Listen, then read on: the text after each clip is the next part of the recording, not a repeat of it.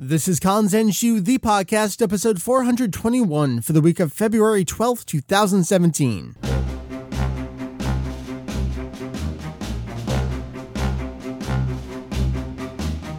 What is up? Welcome to Kanzenshuu, the podcast, an extension of the all-encompassing Dragon Ball fan site, Kanzenshuu. We cover anything and everything Dragon Ball in hopes of enlightening our side goal along the way.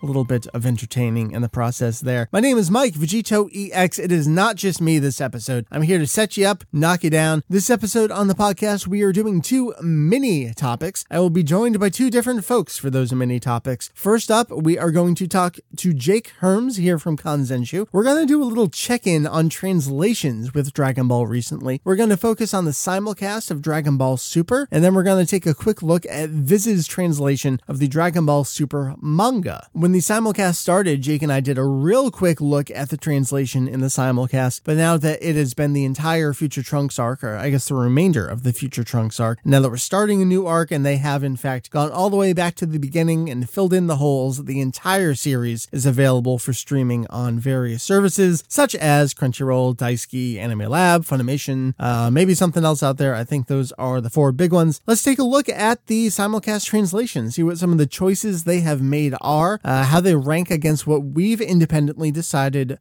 prior to the simulcast and now alongside it. And the same thing with Viz and their translation of the Dragon Ball Super manga by Toyotaro, as it's originally serialized in V-Jump each month. That'll be our first mini topic, and then after that, AJ is going to join me, talk a little bit about coloring, not just animation for the new arc, but the color, the presentation. What is going on with this saturation and these lines? What is going on with the art? We're going to talk about that for about 20 minutes or so. And those are your two mini topics this here episode. Before we get to that though, there has been some news over the last week. So I'm going to set you up with some news. We'll transition to a topic. We'll transition to another topic. We'll transition to an end of an episode. That is the plan. This here week, this here episode on Kanzenshuu, the podcast. So let's just get right into it. Let's talk Dragon Ball news from last week.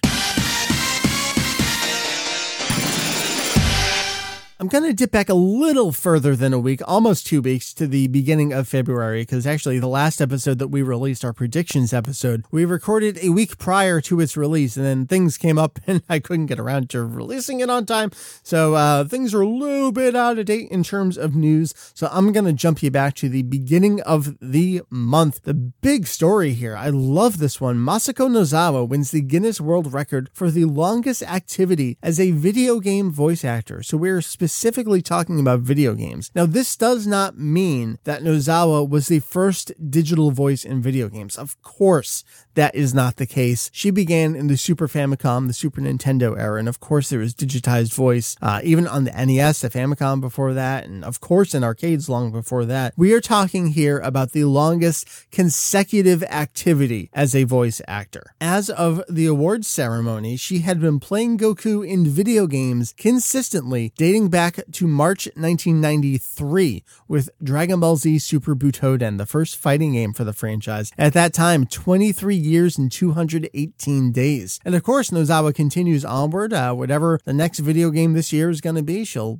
be in that. Recently, Xenoverse 2, Fusions, of course, Ultimate Mission X, that's going to be coming out in April. We'll talk about that a little bit later on in the news. Nozawa had a comment during the ceremony. She said, "I'm so surprised I can hardly speak. I'm thankful for my health. Otherwise, I wouldn't be able to continue doing this so long. I've even joked before about getting a Guinness record." And then in her Goku voice, she said, "Hey, I'm Goku. I can't believe this. I'll keep going another 100 years. Yeah, Nozawa has mentioned this in interviews for quite some time, starting up around Battle of Gods. It seems to get in her head like, man, I've been doing this a long time. I want some kind of record for what I've been doing here. And as part of the award ceremony, Toriyama himself was not there, but he did provide a comment. Of course, original manga author Akira Toriyama. "Congratulations to Masako Nozawa-san for her 2 Guinness World Records. I guess I'm connected with this record too, right? A tiny bit, anyway. Makes me feel kind of proud. At this rate, I'm sure Nozawa-san will make a lot more Guinness records. I hope she keeps getting them from here on out. Once again, congratulations." Toriyama notes 2 awards. Yeah, she did get 2 here.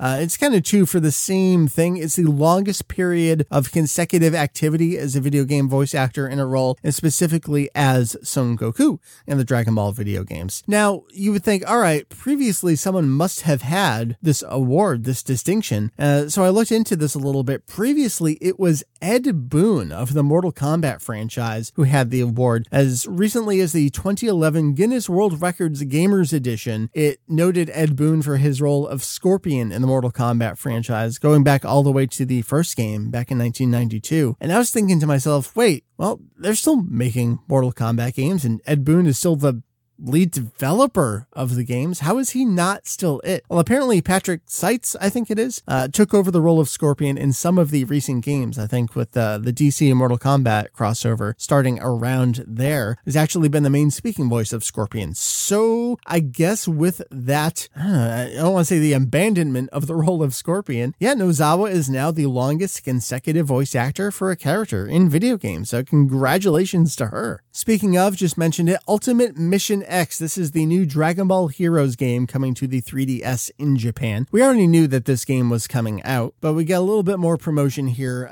This commercial is not very interesting, but the question on everyone's mind is, why is it Ultimate Mission X and not Ultimate Mission 3? We have had Ultimate Mission 1, or Ultimate Mission, and then Ultimate Mission 2. This game, why is it X and not 3? Well, in this very short commercial that Bandai Namco uploaded to their YouTube channel, they have this in-character conversation between Beerus and Whis. Beerus asks, so why is it X rather than 3? Whis responds, because this new game is on an entirely different level than 3. Beerus retorts, on a divine level, you could say. It doesn't really answer. It's just more of a marketing thing. They're trying to neatly wrap it up, I suppose. So Ultimate Mission X is coming out April 27th in Japan, 5,700 yen plus tax. If you go digital, you'll save a couple bucks there, 51.30. And that special price is only until May 23rd, so about a month there. We've talked about this. I think it mentioned it last time on the show. I will play it. Jake will probably play it. I don't know, because these games are actually not that much fun, but yeah,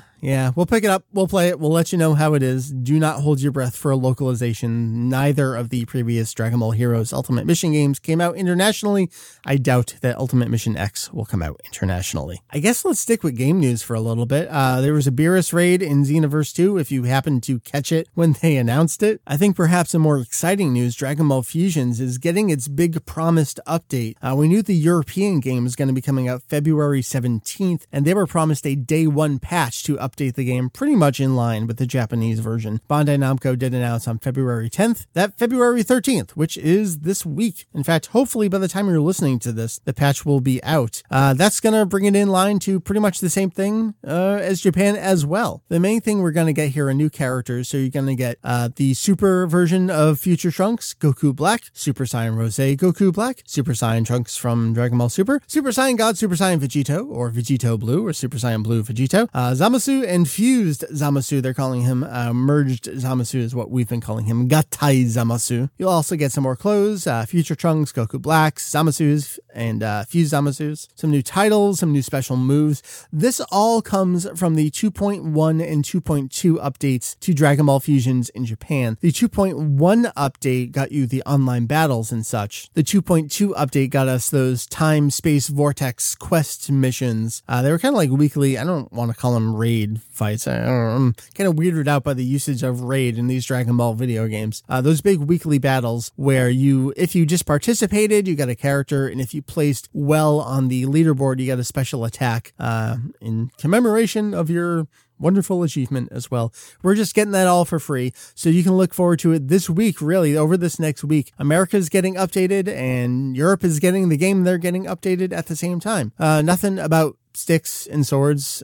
You've heard my thoughts on that before, which is I really don't care because Fusions is so good otherwise. If you do care, I guess stay tuned and we'll let you know what happens there. Another thing I wouldn't necessarily hold my breath for, though. I guess to transition over to our topics, our last bits of news are all Dragon Ball Super related. Viz has continued to post digital free versions of the Dragon Ball Super chapters. They most recently put up chapter 18 of the manga. So as of right now, they're only 2 chapters behind. chapter 20 came out in the March 2017 issue of V-Jump, which came out at the end of January. So now that we're in February, in a little over a week or so, we're going to get the April issue of V-Jump, which is going to have chapter 21. But over the next month or so, we're going to be caught up. That's going to be pretty exciting. I'm really hoping they're going to be able to do day and date with the V-Jump release. That'll probably work pretty well for them if they can handle that. In terms of the print release, again, we've known this for a while, but May 2017, this May, is when Viz is going to release their first collected edition of the Dragon Ball Super manga. That'll be chapters 1 through 9. That'll be in print and digital. Again, we already knew that. Digitally, they're up to chapter 18, though. The other big super news is content related. That's new gods, new fighters from Universe 9 as well. But this all ties into what we just saw on as we're recording and as we're releasing here, the most recent episode of Dragon Ball Super. So I don't want to get into it too much. You can read our translations of all the character profiles and voice actor credits. That's all still on the homepage of Kanzenshuu. You can always dig into the Dragon Ball Super tag for all your old Dragon Ball Super news. So with that being said, I guess I'll just transition it over to our topics for a little bit. That's been the news for the last 2 weeks-ish or so. So again, 2 topics this week. We'll talk about translation stuff. Then we'll talk about coloring in the new arc. First up, let's talk translations with Jake. Our first mini topic, although my expectation is it'll probably turn into a larger topic than I initially thought, because that's how it tends to go here. I got Jake. We're going to check in with some translation stuff on Super. Hello. Hello. Jake, so the Dragon Ball Super simulcast, the last time we checked in on it, it was completely fresh. There was a new episode and about 10 episodes, I want to say, kind of going back. No, it was to the beginning of the Future Trunks arc. So it wasn't that many episodes for us to take a look at, right? Yeah, that's about it. And then they started going back to the beginning of Dragon Ball Super and kind of filling their way in 10-ish or so episode batches. So now that the entire Dragon Ball Super series, as it stands and moving forward, is completely available on whatever service you're using, and Viz is also very quickly, as I talked about in the news, catching up. As we're talking, chapter 18 is available free digitally if you happen to be in the right region. And chapter 21 is going to be hitting V-Jump just a week or so later this month. So they're very nearly catching up as well. It seemed like a great time to check in on translation style, word choices, name choices, that kind of stuff. Just see how all these official releases are going and kind of at the same time give ourselves a grade, see how we're doing alongside them. You said that you have more notes for Viz. So I guess let's start with the simulcast if we don't have a whole hell of a lot to say about that. As we've entered the new arc, what are some of the specific, I guess, phrases, proper names, proper nouns that you've seen? And how does that line up with what you've been doing for us on Kanzenshuu? Well, I mean, we're just 2 episodes in, so for the most, there's not too many new terms as of yet. Right. But, I guess the big one is Chikara no Taikai, the Tournament of Power. That's pretty literal, pretty straight. I mean, yeah, that's what we did. That's how we translated off the bat. For a while there, I was toying with the idea of using Tournament of Might. Mm-hmm. And then I'm like, why bother? If everyone else is going to use power, then no real reason. But anyway, so yeah, they're using that. They're using power. The other thing, so this most recent episode, they had Mu no Kai, literally the world of nothing. Mm-hmm. So Mu as in, literally nothing or a void. And so Crunchyroll's take on it was the world of void. Mm-hmm. So again, just pretty direct. And then the other thing is the new character. Well, we got 3 new characters in this last episode, but so far only one has been named in the actual series. Yeah. We got all their names just through the website and other sources. But so far we've just got Basil, which, is very, very directly taken from the herb. So they spell his name the way they should, and there's not really much to talk about. So yeah, as opposed to some of the other ones, I guess maybe we can mention some of those names. I didn't talk a whole lot about it in the news because I said, well, it's kind of content. Bajiru is pretty much just their approximation of our word for basil. So I guess the question here is, and I don't really have a good answer for it, do you think we should pronounce the character's name aloud as basil, like it's the exact word for, or as basil? Well, I'd just do the exact word myself. I mean, it's kind of like trunks versus, they don't say it exactly the same way we say the English word, but it'd be kind of annoying to say Turankus all the time. But I don't know. I feel like, is that different? Oh, that's tough. No, it's pretty much the same thing. So I guess we should say basil. I don't know. Yeah. I mean, the thing that I think might throw people off is that it's spelled with a J, but that's just how they approximate that sound. The Z-ish kind of sound. Yeah. It's ultimately the same sort of thing as them using R for L sounds, things that would be L sounds in English. And I guess just some of the other names that we already know. One of the other characters is Lavender. We didn't actually get on the official website, which I thought was kind of weird, but is previewed in Weekly Jump. That's the same thing as other characters where you drop off the elongated ah sound at the end. So it's not an ER, it's just a ah. Yeah, so exactly the same as with Freezer versus Frieza. And what was the other character? I actually forget what the other one is. Bergamo from Bergamot. Okay. Which is not a word I'm too familiar with prior to this, but apparently it refers to an orange, a kind of orange, but also to a herb. So it's like the three of them, they have a herb theme going on. Well, other than that, what else is there? Again, we're only 2 episodes into the arc. I don't know. Are there other characters that we know? I don't think they named anyone else, really. Getting away from the new arc and just like the back catalog episodes that they went through. Yeah, sure. I guess overall, the quality of the translations, it's kept the same as that first batch of episodes that we talked about last time. Right. So, it's just overall, like, I think what I said was like a B+ or something, over where it's, there's enough problems here and there to keep it from being like an A, but overall, it's like, I don't have too many complaints. Like, each week once the episode goes up on Crunchyroll, I kind of go through it and try and see if there's anything like translation-wise to point out. But like most weeks, I just end up doing stupid jokes because there's really nothing to complain about. Yeah, we said at the time that most of our complaints were just nitpicky stuff over proper nouns and the mixing of dubisms and like straight romanizations, which is super weird. Yeah, and so on that note, like probably the biggest thing, I don't think we talked about this last time, but how they translated Kaioken. Oh, yeah. Was it the King Kai Fist or King Kai Strike? Is that how they did it? Yeah, King Kai Fist. Which is like another one of those half translation accurate to Funimation at the same time kind of thing. Yeah, which I think the original Budokai game, the English version, they used that as their translation because for some reason the translations in that game were kind of all over the place. Yeah, and the translation was different from the American release and the European release. After that, our buddy Steve Simmons, who does most of the official translations for Dragon Ball merchandise for Funimation, he actually translated Budokai 2 and 3. One seemed to be this internal different localization teams at, I guess it would have been Bandai at the time. Yeah, and I guess we should say very quickly, Kaioken. Ken means fist literally, but it's also used as just for any kind of attack in general, even if it's not literally punching somebody. Right. So same thing with Taioken, which is sun fist. Fist of the sun, yeah. Yeah, but it's not even hitting anybody, it's just a bright light.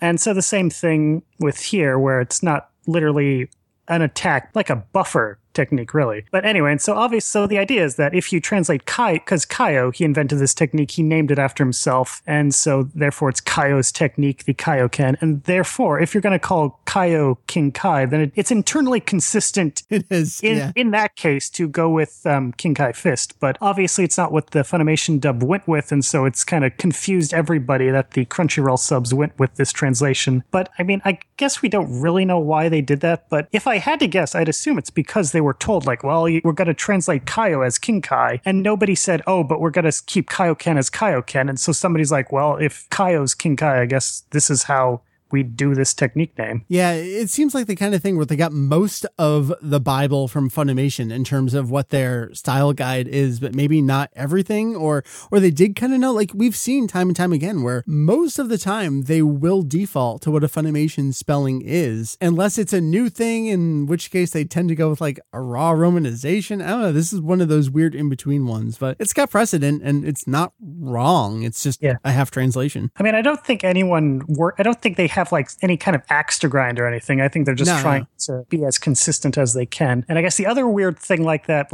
which we talked about last time, was Masenko, which they translated as Demon Flash. Oh, right. Which is, again, how it translates, but typically in the dub it's been left untranslated. And then I guess also we had the Dr. Slump episodes. Yeah. That's a great choice for talking about translations. Kind of challenging, but again, they handled everything fine. I don't think, they got everyone's names right. Yeah. Which I guess most of them would have appeared in the when the dub did the original Dr. Slump crossover, but only Mashirito's kind of the new one. Right, and that's a straight name. It's kind of hard to mess up. So yeah, overall, like I don't really have very many complaints. I mean, I think having these Crunchyroll subs has made my life a lot easier. Oh, I know. I mean, the era of fan subs is for this, at least in English, is pretty much over. I know there's some correction subs out there that kind of remove the dubisms, that kind of stuff. But in general, whether it's Crunchyroll or Daisuke or whatever other service you're using, it's all this new simulcast translation. Everyone's pretty much on the same page here, which is a great thing. So we don't get the my punch is going to send you to an alternate dimension kind of nonsense anymore. Oh, I did have, okay, so the only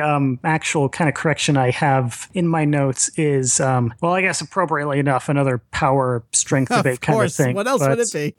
I think it's episode 6 or 7, maybe 7, whichever one is the My Bulma episode. Vegeta, he gets angry, he fights Beerus, he's a lot stronger than before, and so Beerus is fighting him, and he says, what the line should be is that he describes Vegeta as being more fun than the Saiyan who was over at Kaio's planet. So in other words, meaning Goku. Right. So essentially he's saying like, oh, it's more fun fighting you than it was fighting Goku, which kind of implies he's stronger than Goku, which was what we got in Battle of Gods. Sure, yeah. Anyway, so the Crunchyroll subs instead say that that Goku was more fun. So they flip it around. How do you think they made that mistake? Is there something with like a verb conjugation somewhere? I think it was just kind of just a simple, I mean, it's not even that hard of a sentence, but I think it was just one of those things where, it's just human error where, after 78 episodes, there's going to be stuff like bound to every now and then. Something minor like that. Yeah. But I mean, just to emphasize, it's like that's the only example I could really find of anything that even changes anything. And even then, you might not necessarily care too much about this sort of thing. Well, someone somewhere does. So overall, I guess it remains with what we talked about before, where it's a very good translation. We're super happy with it. We have our nitpicks over the proper noun stuff, mixing styles and either translating or not, but overall it's a great watch. Yep. All right, well, let's turn our attention over to Viz's release of the Dragon Ball Super manga. If you haven't been keeping up, Viz is releasing on a bi-weekly basis every other Friday chapters of the Dragon Ball Super manga, which is illustrated by Toyo Taro and written to some degree. That's a whole nother conversation. In V-Jump, Shueisha's kind of multimedia focused promotional magazine, comes out on essentially the 21st of every month, barring a Sunday or a holiday, in which case it gets moved up a day or two appropriately. So every month we get a new chapter. Viz is doing every other week on Fridays. They are pretty much going to catch up over the next month. They just put up chapter 18, like we said. Chapter 21 is going to hit later this month. So we're almost there. So this seems like a great time as they're getting ready to wrap up Future Trunks in Japan as well. How is Viz doing overall, Jake? From my perspective, going along with, you've translated actually the majority of these chapters in text form here and there just for us to be able to archive and document on the website. Seems pretty close to me. Yeah, there's no major complaints either, but I think I have found a few more random, odd things compared with the Crunchyroll subs. Okay, lay it on me. Oh, here it is. So this should be in chapter 18, where Whis reveals that Goku's been summoned by the Omni King, and essentially he keeps like saying, for one reason or another, he doesn't really want to go. He thinks they're too busy. And in Japanese, Beerus says, like, essentially, like, how many times do I got to tell you? Where it's like, or literally, like, how many times are you going to make me tell you to go? But in Viz, though, it's like, and we don't have time to teach you today. Huh. So it's like this kind of weird, like, I don't know what happened there. It's like this kind of doesn't make any sense what they used. But even that is like kind of just a one-off thing. But I guess apart from just translation errors, I've just noticed stuff like there's a line where Whis says, I'll apologize on your, I guess, like it's supposed to say, I'll apologize on your behalf, but it just gets cut off. Oh yeah, there's been a lot of that here and there. And it seems like they will correct whatever text placement issues they have later that day or something, but there may be something that still hasn't been fixed in 18. Yeah, so it seems like I've just noticed stuff like that. Just a quality control issue kind of thing, yeah. I've noticed, like, comparing this translation of Viz versus their translation of the original manga. Oh, yeah. Like, it seems like, I guess because they have different people working on it. Yeah, it's different people. Yeah. It just feels, it's very, it doesn't feel as polished, I guess. Like, everything's kind of overly wordy, which I've noticed because I don't know if you have this problem, but just the way you view it on your computer, like, for me, it's just ridiculously terrible. And I don't know if there's like a better version I can use, but like it could never really get anything. Like it's all the font's always too small. Yeah, I feel the same way, even when you go full screen, because you're typically on a widescreen monitor, like you don't get the benefit of the height versus the width. And it's just, to make that worse, is just that there a lot of the time, it seems like they just have someone who will write out a translation and then someone else whose job is to kind of squeeze that into the bubbles. It doesn't seem like they're wording things to make it easier to fit in, which, it's not a major problem. It doesn't really have to do with the translation quality, but like, I just, they have characters say like,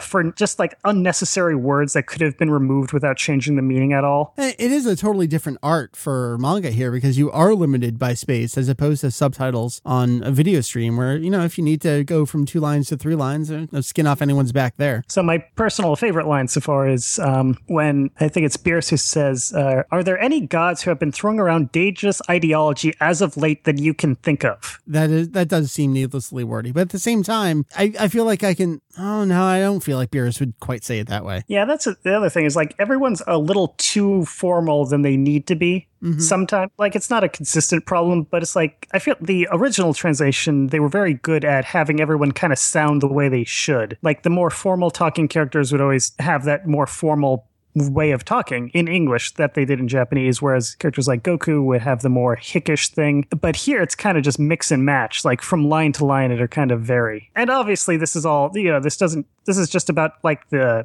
is kind of like whipped cream on top kind of thing, getting that kind of stuff right. But I mean, I haven't really noticed any fundamental mistakes aside from that one thing I mentioned. But I guess so. Speaking also of just their consistency with their translation of the original manga, they have kind of changed a few things around. For instance, Majin Buu is here. He's always Majin Buu. They don't use Jin. And the Z sword is the Z sword instead of the Zeta sword. Oh, right. I forgot about that. Yeah. And I guess just to explain that in Japanese, it is Z, Zeto, which is how the Japanese pronounce the English alphabet letter Z. But for whatever reason, in the original Viz translation of the manga, they changed it to Zeta, which is the Greek letter that's equivalent to our letter Z, more or less, which was kind of a random change that I don't know why they bothered. And then also Kachin Steel. Kachin ko in Japanese, ko means steel. And kachin is like the sound effect for a clang or a metallic noise. I kind of liked clangite. I thought that was, in the era of them occasionally being too clever for their own good, I thought clangite wasn't terrible. Yeah, so that's what they came up with, clangite, which, it adapts the Japanese pun into English. I thought that was pretty good as well. But for whatever reason, here they've reverted to,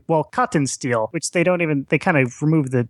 Well, I mean, that's a valid way to Romanize it, but they just spell it with 2 T's. And then Pocus is still Pocus, and Yakon is still Yakon, which is one of those things where it's like, they adapt Pocus's name, but then they adapt Pui Pui as Pocus. Right. But then Yakon stays Yakon, even though it's like... Same kind of thing. Yeah, like when you actually look at the original Viz translation, it's like Pui Pui appears in at the end of one volume, and his name gets adapted that way. And then Yakon's in the next volume, and his name gets, left as is. And they did the same thing with Idasa and Ikose. Oh, right. Where it's like Idasa is in one volume, and his name is adapted as Laem, because his Japanese name is from the Japanese word dasai, meaning lame. Lame, yeah. As in unfashionable, unhip, all that stuff. Yeah. And his brother, who is Ikose Sekoi, like small-minded, petty. They adapted one and left the other as is, seemingly just because whoever was, like, they just changed policies between volume release. Right. Well, I mean, I do know, I interviewed Jason Thompson about this. Into the Buu arc, he was working remotely as the editor on the series, and there was some stuff going around with just the translation and who was working on what and how it was being produced. And the Buu arc was not in Shonen Jump at that time. It was just straight to graphic novel format. So those kind of things, I can see how they came about. So one thing that people were kind of asking questions about is that in chapter 17, Goku refers to the Omni King Zeno. He calls him Zeni. Yes. In the Viz translation, it's Zeni. And then in the next, and actually in Japanese here, what he says is Zen-o-san, not Chan or anything. So it's different from Zen-chan, and it's different from saying Zen-o-sama. So it is its own distinct thing there. Yeah, that's so he says this, and then Bierce spits out his drink and just like, how could you be so rude? And the joke is that he says, instead of Sama, the respectful thing, he says San. Mm-hmm. But he's still saying the full name Zeno. full title. But then in the next chapter, chapter 18, he comes up with the pet name Zenchan, which in Viz is just left as is as Zenchan. Right, they keep with the honorific there. Yeah. Well, how do you think they could have done a formal but not formal enough, like Mr. Zen or something? That's kind of like the straight San translation we usually get. Yeah, I guess, or just Mr. Zeno. But I guess it is a little tricky. But Zenny it's like almost it's even more informal than Zeno-san is in Japanese. Right. And you just get confusing with the money too, so. Yeah, that's the thing. And I think also a lot of people, I think, just assumed that in Japanese he said Zenchan in both cases and they adapted it differently. Mm-hmm. But it's not the case. Isn't the case. Yeah. Got it. The way they handle honorifics seems kind of, maybe not inconsistent, but yeah, I guess kind of maybe inconsistent. It's more inconsistent than the simulcast subs, where most of the time use them, but in some cases they don't. But they are being relatively consistent with we'll say Kaioshin, but then we'll also say Lord of Lords. Yeah. I don't know. I think it seems like in the original manga, when they do that, it would be like they'd used both of them Kaio, Lord of Worlds. So It's like you'd understand that these are the same thing. Mm-hmm. But here it's kind of like they switch back and forth. So like it seems like they're doing it more confusingly, or something that if someone's new to this, they'd be more confused. Right. I gotcha. I think that might just kind of an inherent danger of just jumping into super in general, because it's, well, for sure, the sequel to this 519 chapter story. I mean, I don't envy it. Kaioshin, traditionally, we've all just left untranslated, but in an era of God of Destruction, we're not saying Hakaishin. I kind of feel like, well, the accompanying thing, we should translate Kaioshin too, but no one ever has, except for Funimation's half translation, and that doesn't work either. I don't know. I mean, that's a whole other topic, but sure. I mean, the other thing is that, well, Kaioshin is a word that Toriyama made up. And I mean, it has a meaning, but it's not, it's specifically a Dragon Ball word, whereas Hakaishin is an actual pre-existing term. Well, let's actually stick with some proper nouns for a little bit. This was a big question going into Viz's translation. How are they going to name the gods of the other universe here? Gowasu and Zamasu. And it seems they dropped the trailing U syllable there in Su. What was our decision on Kanzenshu? Why did we make that decision? And then why do you think Viz did what they did? So we kept the U on the ends because both of these names are puns on, not even pun, like they taken directly from Japanese versions of the verb for to be. So Zamas is kind of an archaic form of that. And actually in the series, speaking of Idasa and Ikose, their mother ends all her sentences with Zamas. Oh, okay. As kind of just a way of showing that she's this rich, upper class kind of person. And then Gowas, I don't think I've ever actually seen this used, but it's another, just a fancier way of saying is, essentially. As opposed to Desu, or Des, as we might pronounce it. Is it the same thing here, where that, I forget what the actual proper name for that trailing syllable is. So in Japanese, that sort of thing is lightly pronounced. Again, like with des, with D-E-S-U, but it's, it's generally just a des instead of desu. Mm-hmm. And this is kind of the exact same thing. So with our decision at Kanzenshu, I mean, the logic was that since it's taken directly from this Japanese word, the word is the word, yeah. Yeah, we should spell it as that word, and, pronunciation be damned. I mean... Right, we're never going to win that battle with anyone, so... it's like, we're not going to spell Ryu differently just because everyone's going to mispronounce it Ryu. It's sure. If we let the bad, we gotta... if we let the word terrorists win. Yeah, something like that. I get it. But yeah, I guess it is a thing now that people sometimes overly pronounce that last U way more than they ought to, but it's kind of another topic. Yeah, so they left it out. Like, I don't know, maybe they didn't know what the pun was, or they just didn't care, or didn't think it would be relevant to their audience. Because, there's a difference between, like with puns, things that are puns on English words, there's kind of... It makes sense to spell it as close to the English pun because that's something that the audience is going to potentially be able to pick up on their own. Yeah, get something out of it. Sure. Whereas casual English reader isn't going to be able to pick up on this pun on these obscure Japanese words unless they specifically look into it. Yeah. So, and maybe even just going back to the bubble thing, like maybe they just wanted to save space. Save space. Yeah, I guess. I mean, I feel like they're probably just trying to guide the pronunciation a little bit better, but I don't know, I feel like you lose something in the process there. Yeah, I mean, I don't think it's a terrible decision, but I think our decision was better. I'm with it. And it seems like Funimation / Bandai Namco, from everything we've seen of them promoting characters and fusions and upcoming DLC and whatever's, they're going with the U at the end of the name. So the Crunchyroll subs as well. Right. I guess we should note that. Sure. Anything we already talked about Zen-O previously because he existed in our first check-in. What else is there to talk about in the... we've got the whole Ningen Mortal thing again. Oh, yeah, just back and forth all over. Yeah, in Viz as well, it's kind of back and forth. And they also have, my personal favorite line is at one point they describe the people on Babari as a humanoid-like race, which I find because humanoid means like a human. All right, well, I guess that wraps up our latest check-in on the translation quality of the simulcast and Viz's digital, soon-to-be print release of the Dragon Ball Super manga. I'm actually looking forward to their formal release of it in print. They'll also do a digital release alongside it. To see if they update anything from these initial versions, and we can kind of do a side-by-side comparison and see how they're different. So, Jake, thank you very much. Yep, thanks for having me. All right, on to our next topic. I guess let's talk about colors and saturation.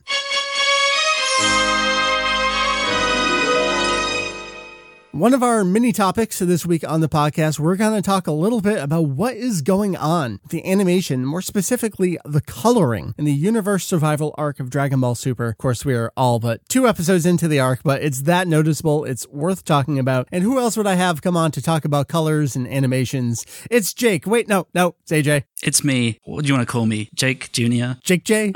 I'll take it. The Jake of animation coming up quickly here in our community. I do want to just toss that out there. Like, you came, I feel like, out of nowhere a few years ago. You got so into it, and here you are. I got you on the podcast talking about stuff. I think that goes to show that there's still space for people to come in new and really find their niche. So I guess congratulations for doing a bunch of free work. Yeah, that's a nice way of putting it. For me, I'm just kind of like, I don't do anything in moderation. So kind of it's like all in or just nothing at all. So yeah, it's been fun. All right. So we're 2 episodes into the Universe Survival arc. And I think we got a glimpse of this with the next episode preview for the first episode of the arc. And then with our tease of the opening theme for the arc. But here we are. We're a couple weeks in. Shit's a little weird here. It's dark. Yeah, it's glowy and dark, but also super bright, and I don't know. It's all kinds of bizarre looking, and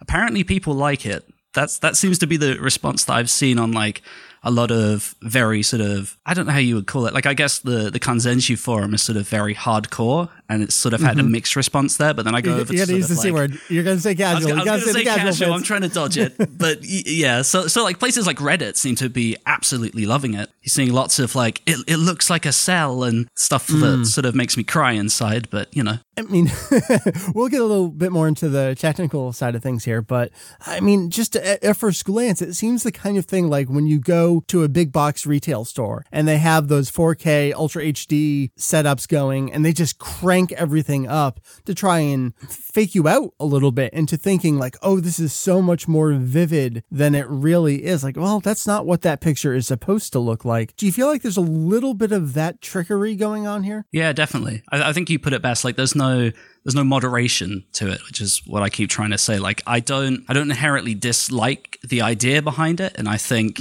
with some sort of tweaking here and there, it could be okay. But at the moment, it's so, like you say, it's so full force. It's so in your face. It's so trying to say like, hey, new shiny cool thing, you know, please like this. You know, I saw someone bring this up on our forum, the Kanzenshu forum, and I just wrapped up watching the second episode of the arc this morning with Mary. And as we got done watching the episode, we were talking about the coloring a little bit. She's like, oh, are they considering this like season 2 of Super, even though we're several arcs in? You know, when you have an opening theme change, that's an excuse to kind of like make this soft break. The discussion I saw on the forums, like, are they rebooting Dragon Ball Super? And I think a lot of people brought that back to, well, that's not the right way to describe it. Maybe like a soft reboot of Super. Like, okay, this is all completely new. We're going to take a new approach to the visuals a little bit along the way. Does this feel kind of like what they're doing?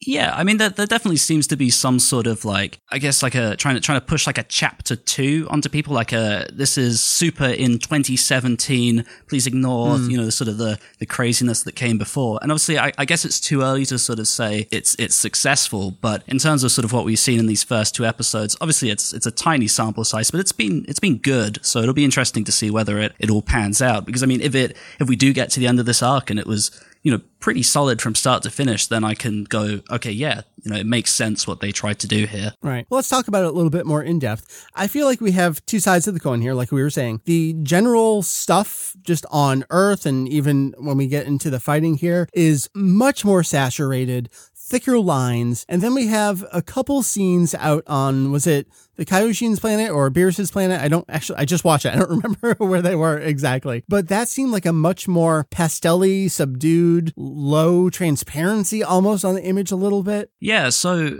the way that I've sort of been looking at it is that they seem to be setting an atmosphere for every single location, which I think is cool to do. That is cool, yeah. But it definitely makes it stand out way more. Like for me on Earth, you don't have as much glow.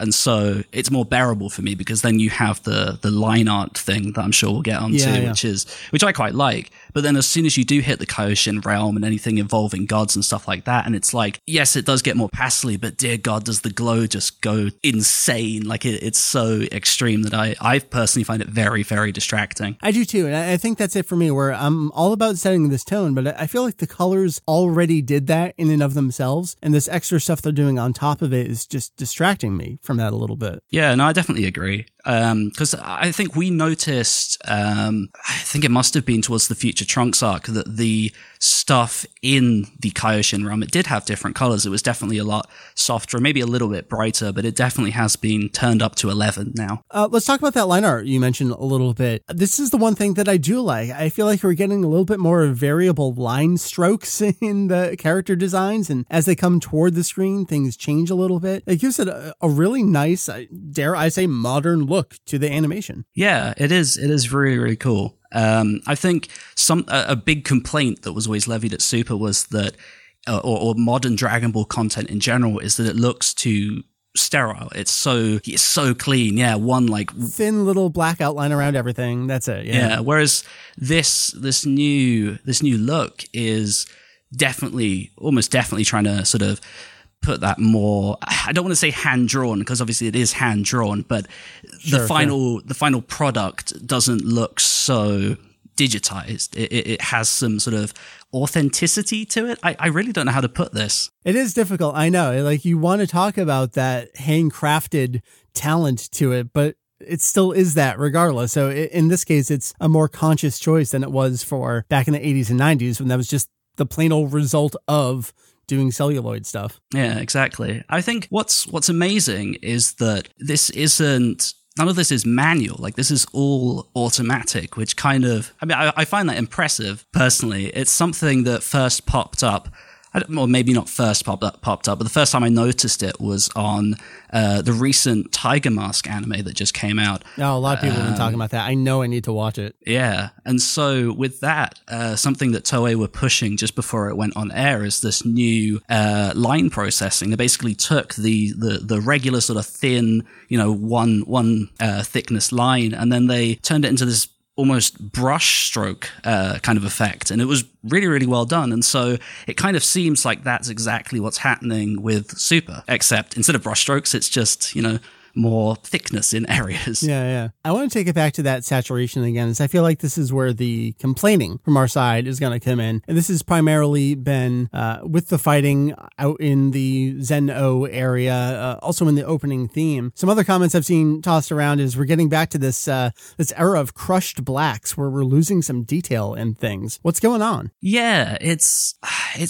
hard to really stomach as someone who is very into video quality. I think a lot of people will feel that way. On Goku's hair, obviously you have on the character design sheets about sort of 3 different shades, whereas with this new filter on top, you very rarely see those 3 shades now. Sometimes it looks totally black, sometimes you can see 2, but rarely do you see the full 3 that there's meant to be. Oh, well, AJ, the manga was just one color. Toriyama didn't do shading, so this is accurate to the manga. What's the problem here?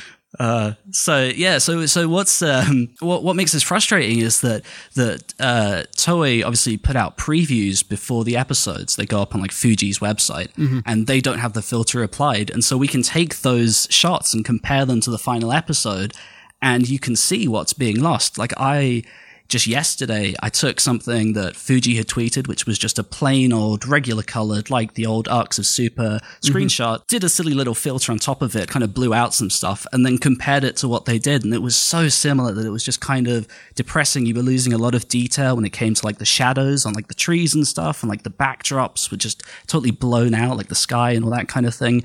I don't know. Like I would say I prefer the sort of completeness of the filter. Yeah. But the fact I'm losing so much doesn't sit right with me. Like my brain that loves video says there's wrong. Information there. Right. Well, this is sounding a lot like Funimation's remastering process over the years. And we're going to get more in depth with that in just a minute here. But those details that are being lost, that is frustrating. It's like, there's something there from what you've said with the preview shots they've shared versus what the final version is. Clearly, it is something being done in post-production. It's not being made to look that way from the start. Like, it's a conscious decision. Yeah, exactly. This is the kind of thing that gets done during what they call the photography stage, where they take the animation and sort of throw it against the backdrop and then start applying all of the lighting effects. And in this case, the line work and the crazy colors. So this is really hard because we don't want to kind of like extrapolate more information in context than what we've been given, but it's tough. Like, we feel like we want to do this. So we've learned about this Dragon Ball Room, which is a new initiative that Shueisha's put together in Japan, where they're going to be far more interdepartmental oriented than they ever have been before. There have been examples where they've done this, where they're like, all right, everyone do Bardock this half of the year. So we got the re-release of the Bardock TV special. We got Bardock in Heroes. We got episode of Bardock, more cards. Like, that was a very solid effort all around from everyone. And it seems like with the Dragon Ball Room, they want to do more of that. But this also seems like more of a, not just all the products they're doing in Japan, but internationally focused. In one of the recent articles we got that Jake translated, we have up on Kanzenshu, they specifically talked about the international market. And that was the quote we got where it was, well, everyone outside Japan likes Broly, so I guess. And we've seen the result of that in the opening to Dragon Ball Super. We still don't know where that's quite going, but it really does feel to us like, they're looking to the international market. What do they see when they look to the international market? Funimation's home releases have done so extraordinarily well that Toei has told all of their other sub-licensees, we don't give you anything anymore, just go take Funimation's thing. So this seems to be like the global visual of Z now, which is so frustrating to people like us. But I feel like they're looking at that and going, well, let's just do that. They look to YouTube, to all these people who do their 4K HD DBZ clips, stretched, blown out. That's what people want. Let's give the people what they want. And we're just fetal position crying in a corner. Yep, that sounds about right. They're definitely paying attention. Like they have to be. There's no way they announce this Dragon Ball Room, talk about Broly, give us Broly in the opening, like you say. Yeah, I mean there have been so many videos that have gone up from people who are doing that sort of whole, what if Super was made in the 90s? And they've basically given it the same look as what Super kind of has now. So yeah, I don't know. Part of me is just wants to have a little bit of faith that maybe they're not looking at those videos. That they're not looking at YouTube and going, how do we match the 27 million views on this clip? Yeah, exactly. I think I feel much more comfortable just pretending that, okay, they're just looking at Funimation, because at least then, even though it's not good, at least it's being done by a professional company. I guess that makes it sit a little bit better with me. Is that what we're calling Steve Franco now? Yep, let's go with that. So it's like this weird outside looking in, looking back outside circular loop of video production. And it makes my brain horrifying. hurt. That's exactly right. It is horrifying. But all right, this is the world we live in.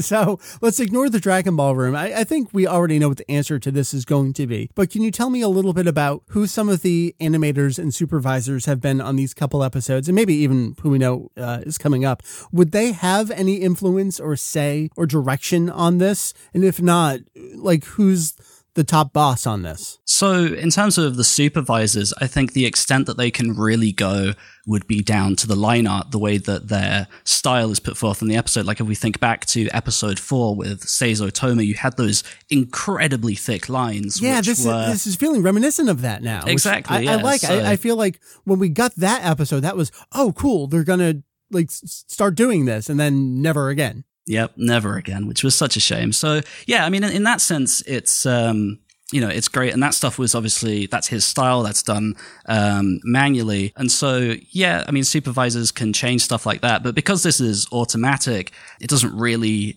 pretty much has nothing to do with them. If anyone was going to be responsible for this new look, it would be the series director, or the series directors, as we have now, right. Ryota Nakamura and Tatsuya Nagamine. So, yeah, I don't know if this is, if they've come along and they've gone, right, let's try and, make this look a little bit nostalgic, or whether they've just been sort of told from the Dragon Ball room, hey, people seem to really like this. Can you do this? Or maybe it's both. I don't know. A little bit all around there, yeah. Let's talk about the series director thing. This is a prediction. I know our episodes have been recorded early and released late, so we're kind of in and out all over the place ourselves here on the podcast. But one of the predictions Heath made before the news broke was that we're going to have another production shakeup and we're going to get another series director on Super. Well, not only did that happen, but now we have 2. AJ, we're on director number 5 here. What the hell's going on? I don't know. I really don't know. And it's depressing. And I don't want to be sort of pessimistic because, maybe like the sky is falling. Oh God, we're on 5 directors. What do we do? Like that was my instinctive reaction, because I mean, like One Piece, I always bring this up. One Piece has like 700-800 episodes now and has, I think, 5 series directors. Super has been on air for not even 80 episodes yet and has that many directors. To me, that feels like people don't want to work on Super, and obviously we know all about the production issues, and it's all well documented, and so that's kind of like my natural assumption. The only other thing that I can think of, and I mentioned this before we started recording, is that perhaps it's something like what happened with I forget specifically what it was, but it was something on Naruto where each sort of story arc was done by a specific director. So I don't know whether they're doing that, or whether the sky is falling and nobody wants to work on Super, or what. It's just, it makes me feel uneasy. My hope is that for the new arc, this was a conscious decision on their behalf. It really felt like prior to this, when suddenly there was a new series director in the credits, and then we got the King Ryu news, and then that was taken down. That really felt like shit's not going well on the production side. This felt more like all right, this is a logical place to make this kind of change. And even though it is weird, like you said, we're not even 80 episodes in, a factor of 10 here, different from One Piece. That is very, very concerning. But if they're going to do it, I guess now makes sense to do. Yeah, because I mean, me and my lovely animation thread on the forums, I just call us a little, I don't know, we're like a weird part of the forum. Look, I love everyone, and you know that I say this in the most friendly, loving terms. It's an animation circle jerk. We all know it. Oh, it absolutely is. There's only room for like one point of view in there, and then everyone else kind of just gets shunned away.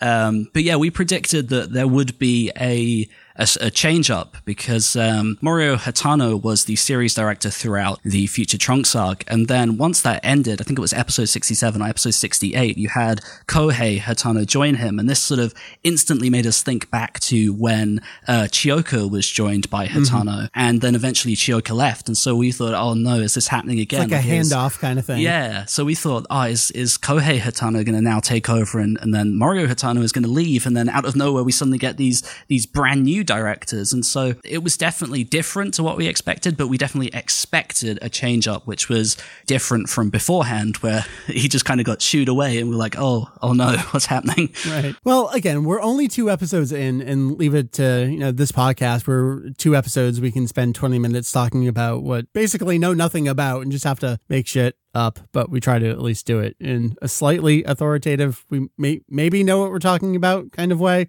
I don't know. I think that's for the listenership to judge. So knowing that we're only 2 episodes in, seeing the next episode preview, seeing the opening theme, AJ, what do you think we have to look forward to over the next arc here in terms of the animation and the coloring, and kind of like the presentation of the series? So I feel like the coloring is probably not going to change.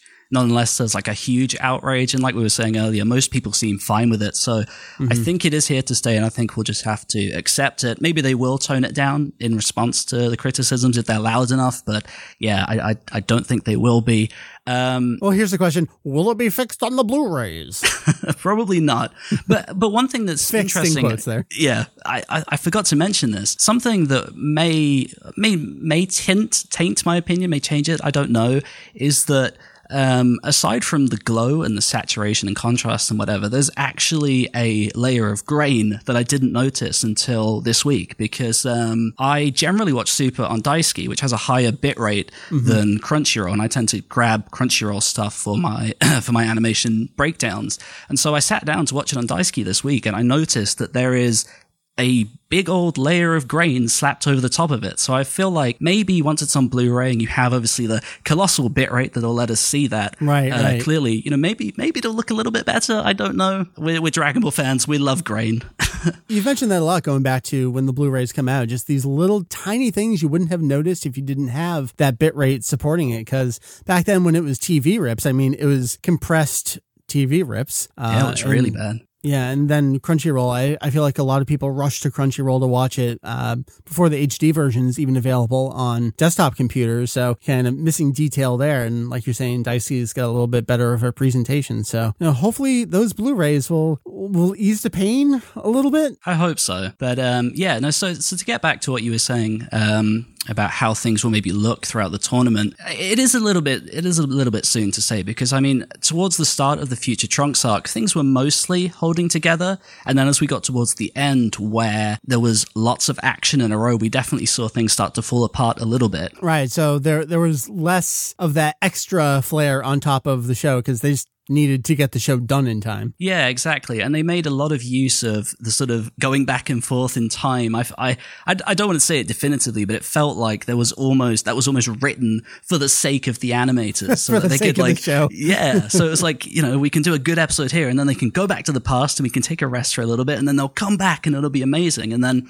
Yeah, so what scares me about the tournament is that obviously, unless it's written in a way maybe like Yu Yu Hakusho's Dark Tournament, where you've got stuff going on sort of around the outside of the matches. Right. How are they going to move away from this? And is Super really equipped to be able to do so many fights in a row? To be all fights all the time. Yeah, this is not something a year ago we thought Super would be able to sustain, and I guess we're still not sure if it is. So yeah, like you're saying, not just the drawing quality, the animation quality, but the effect quality on top of that. I guess that all remains to be seen if it'll hold together. Yeah, I mean, I'm optimistic because we definitely are in a better place. We definitely do have better animators, and it definitely feels more organized now in terms of the way that the animators are rotated around each episode. So it has the potential to be very good, but just the actual layout of the arc is what scares me. If it turns out that, they can cut away plenty to loads of different side things, and it's not just match after match after match after match, then yeah, I think it could be pretty good. All right. Well, I think that wraps up our mini topic, which is pretty much a full topic in and of itself. You've been doing a lot of video content, other stuff out there. I mean, some official Kanzenshu content, but it may as well be. So why don't you plug some of the things that you've released recently here? Sure. So aside from the animation catalog that I started on the forum, I decided to sort of transfer that to YouTube in a way, and basically cover the episodes as they come out each week, and just sort of talk about how was the animation, who did what, was there anything noteworthy, what can we look forward to in the future, just stuff like that. And then alongside that, I kind of do this sort of, I don't know what to call it, maybe like a mini documentary series on Super's supervisors. I just recently came out with one on Tadayoshi Yamamura, who is a little bit controversial these days. So I tried to sort of document his history, throw some of my own opinions in there, and hopefully sort of offer a different perspective than perhaps people were expecting. I don't know, but it's been well received so far. So if you haven't seen that, definitely go and give it a watch. Agreed. Kanzenshu approved. So check it all out. I'll drop a few links to stuff. So AJ, thanks for joining. Thank you. Thanks, Jake. Thanks, HA. Those are our two little mini topics, which are pretty much full topics. Wanted to throw a couple together. You get a longer episode out of it. That works fine, right? Other than that, I don't have a whole lot of exciting announcements for you right now. It's just kind of business as usual, trying to catch up on content while also keeping up with the news. So www.kanzenshuu.com. That is kanzenshu.com. You got me. My name is Mike. You got Heath. You got Jake. You got Julian. Those are the four of us. We run the Kanzenshu. So with that all being said, I guess that's going to bring our episode to a close. We will see you next time here on the show. Wherever you are, whatever you're doing, I hope it is wonderful. See you next time.